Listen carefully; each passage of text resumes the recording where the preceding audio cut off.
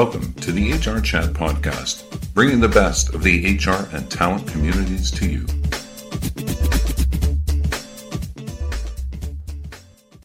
Welcome to another episode of the HR Chat Show. I'm your host today, Bill Banham. And in this episode, we're going to kind of look at the state of HR, and we're going to discuss the needs, concerns, and opportunities facing HR folk, particularly the HR folk of Southern California. Why Southern California, Bill? I thought this was a global show, I hear you say.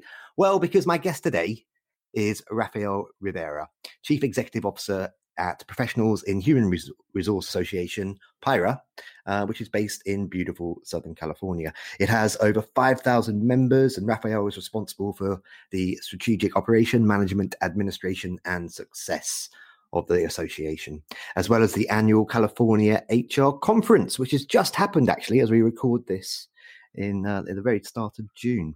Rafael leads a dedicated team of staff at headquarters and over 200 volunteer leaders across SoCal, as they say down there, because they're cool. Since 2010, Rafael has worked to influence greatness in human resources by engaging, elevating, and serving the Southern California HR community, which impacts the lives of more than 2 million employees.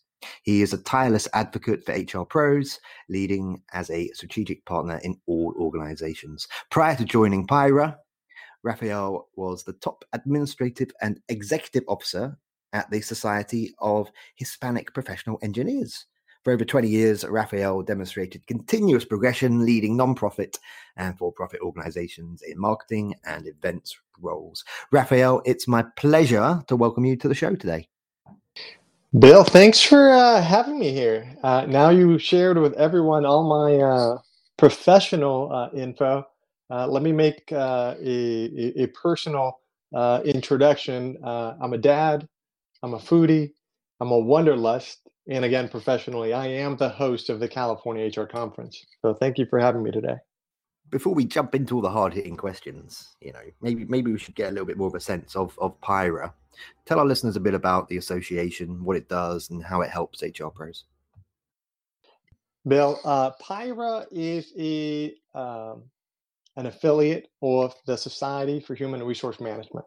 We happen to be their largest affiliate worldwide.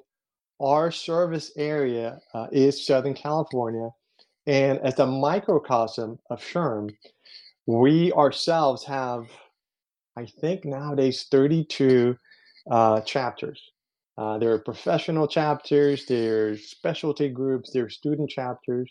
So we have a very strong and growing organization where in some areas of Southern California, like Los Angeles County, there is a chapter probably every 4 miles because it's so hard to navigate around Southern California. We have content that we learned through the COVID pandemic, how to become a hybrid organization, improving our skills of delivering virtually. So when we go back in person, we will continue to serve our members and the HR professionals still in a virtual environment. So we'll be good both in person and online. Wonderful. Thank you very much. Now then, you recently, as I mentioned in the intro, you recently wrapped up the PIRA 2021 California HR Conference. Tell our listeners all about it. Tell us about some of the amazing speakers that you had there, some of the learning outcomes, maybe some of the feedback from your members. Bill, California is set to reopen on June 15th, so we could not welcome our audience in person. This is our second virtual annual conference. I miss our HR community and seeing them in person. We had 30 speakers from all over the country and one from Canada, as I mentioned earlier in the green room. And we did things differently. And this is something that we pride ourselves. We want to really push ourselves every year in order to serve our HR community. So we had mobile studios traverse the United States in order to record presenters. So the pandemic gave us the opportunity to reach out to new presenters and expose them to Southern California and vice versa, our members to them. We had, as an opening keynote speaker, Sanjay Nath from Toronto. Lori Ruderman, author, podcaster, blogger, speaker. And we had Dr. John A. Battle, and he is the Chief Diversity Officer for Dollar General Corporation. We had some excellent speakers. One of the recurrent topics was on diversity, equity, and inclusion, and how we HR professionals can lead our organizations or be of influence in our organizations in order to do the right thing by all of our employees. So that is something that we pride ourselves in, and we'll continue to talk about in the second half of the year. It's not a one-time effect. Okay, so as you mentioned there, California is opening up again. It's very happy times in certain parts of the world. Other parts of the world, unfortunately, are really going through it at the moment. But in certain areas, folks can start to look ahead to some degree of normalcy again. Oh my goodness me, you've got no idea how happy I am to say those words, listeners. In fact, by the time this goes live, I suspect California will already be back in full flow. But there have been some big challenges, of course, and there have been there's been a lot of need to adapt and change the way we work and the ways that we learn and we offer support to colleagues and whatnot, of course, since Q1 of 2020, Raphael. How has Pyra adapted over that period of time, since sort of February, March of 2020 to allow it to still offer courses and events and other support during that crisis? As an organization, we had to go remote as part of the regulations imposed here in the state, and we took that opportunity to test a lot of new services. We had been doing in the past webinars, but now we wanted to look at and try several platforms to bring those webinars and make them more engaging. Besides professional development, a key attribute of the organization, a value to the HR professional, is the opportunity to connect. And we needed to provide environments that weren't lecture style, that were, we do use Zoom, but we dabbled in other products. Some worked fine, some failed horribly. And we also try to bring in that social engagement through social activities. We call them social chats, and that was meant for those conversations or games or opportunities to have two-way discussion on a particular topic. Our audience got to experience that, and as I mentioned, we're going to reopen in the second half of the year. So as California opens on June 15th, we expect to reopen for in-person activities in the second half of the year, as early as July. We will continue to offer the virtual content, the online content, at the very same time that we're offering in person. So from a small staff, we're becoming very knowledgeable in these deliveries. We're learning new AV. We're learning new platforms to bring that engagement. So it's as you're learning, everyone is learning right now, and we're adapting to audience preferences. But I guess secretly you're very, very happy that we can also all go back to being in person, right? Because oh my gosh, I am extremely happy. I will be going out to at least one of our chapter activities every week. So for me, I am, I'm looking forward to going out to, Pyra Coachella Valley, Pyra Los Angeles, Pyra North OC, and just seeing people face to face. One of the things that I miss is people don't share as much with me on a phone call or an email. So it's very important to feel the pulse of our HR community, to feel the pulse of the HR executives. What do you need? What do your employees need? So that we can tailor those products and services to meet the Southern California employer needs at this time. Yep, I've been fairly open with the audience of this show, who know that I also run a bunch of events called Innovate Work for HR and leaders. And while there have been lots of silver linings in doing these things online, so for example, we split up our events by time zones, and it means that we could have folk from Boston or Philadelphia or New York or Atlanta or Toronto at our East Coast events. It doesn't matter because it's all virtual, as opposed to the restrictions one would have if they were in person chapter events. But I still believe that you can't beat an opportunity to meet people in person, and that serendipitous banging into someone and that new relationship that you build that way, etc., etc. I can't wait for them to come back. And by the way, listeners, watch out for Innovate Work Australia. That could be the first one of 2021, because those guys are pretty much good to go down there.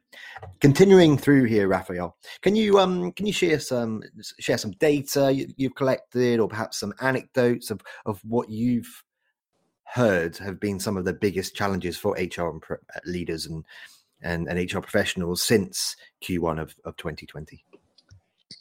Well, we're all aware of the challenges of having to work remotely. And now, as countries, as states, territories start to open up again, there's going to be a challenge that HR professionals will need to adhere to the prevailing federal and local guidelines, laws and guidelines. And that's going to mean updating your employer policies. So, challenge number one: some companies are going to be 100%, in office again. How are those companies going to keep the employees that got accustomed to working remotely? I think that's besides making reasonable accommodations for those that may not be able to come back to an office. That's going to be considered a perk. So employers will have to deal with: are you going to be in office full time? Are you going to be a hybrid organization? Are you going to be remote? And unless there's very clear policies written, and they may need to be rewritten multiple times over the next 3 to 6 months, then that's going to cause HR professionals some heartache. Staying with that, employment law and regulations. Also, the vaccines. Are employers going to make that a mandate, or are they going to provide incentives for employees to take the vaccines? So employers will need to manage that, and you'll see that going, at least here in the U.S., going to the courts at the federal level, maybe going to the courts at the state level, or at least to the legislatures, in order to have those decisions come about.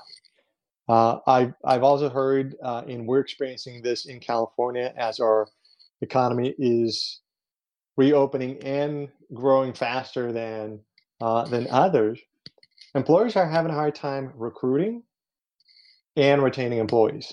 So this shift of, again, maybe your employer is asking you to come back into the office full time, or even a few days a week, and you got accustomed to working remotely. You were saying, nope, I don't need to go back. There's another opportunity. So HR professionals are having a hard time filling those vacancies, and trying to figure out how to keep the employees that they have. One of the things that I want to mention when it comes to people in talent management is women have been disproportionately affected by COVID, as far as taking on the primary responsibility of the households, especially if they have kids and they don't have schools to be able to send their kids, or proper childcare. So, I am always stressing to HR professionals, executives at companies, what are you doing to make things easier on your female employees, and how are you reaching back to those that have been furloughed or laid off that you as an employer can help bring back, or create the accommodations necessary where they can maintain their career and they can still support their household. Okay, and what about another practical application, I guess, of coming back to the office is over the course of the last 12 months or so, there have been a lot of efforts in companies brought on by a movement within DEI, which is not just about gender or race. It's much bigger than that. It's also about, for example, folks with disabilities. Have you heard from your members as they do prepare to return back to the office in some fashion, ways that they are trying to make their offices more accessible to everyone, whereas before perhaps they didn't put that at the top of their mandate? Bill, I think California has done the U.S. and California have done a pretty good job of providing accommodations for employees with disabilities, customers with disabilities. So I haven't heard too much about that. The areas of focus have been in equity pay.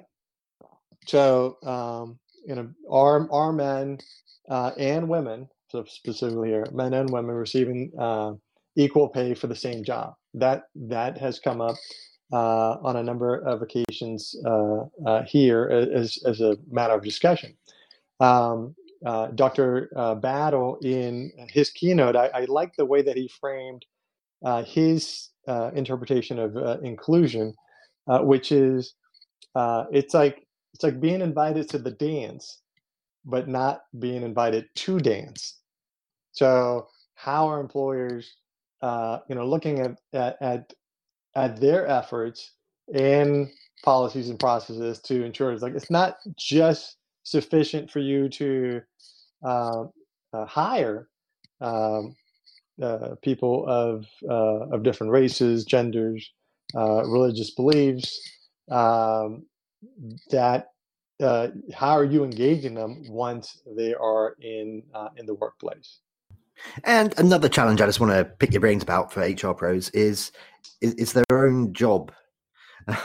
So over the course of the last 12 to 18 months during the crisis, I've been speaking to leaders and HR folks, and there's maybe been a little bit of suspicion that the roles of HR folks won't necessarily be the same when normalcy does return, because a lot of companies have been trying to future-proof their organizations, trying to bring in automation, so that if there's another crisis, another pandemic, heaven forbid, or something similar in the future, they're not reliant on people in the same way, when they can be reliant on machines, frankly. And alongside that is the augmentation of the HR role.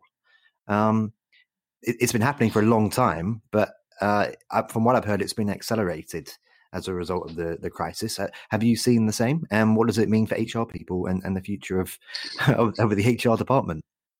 Yeah, I can say that, and hopefully everyone's realized that HR has been, the corporate first responders over the past 12 to 16 months.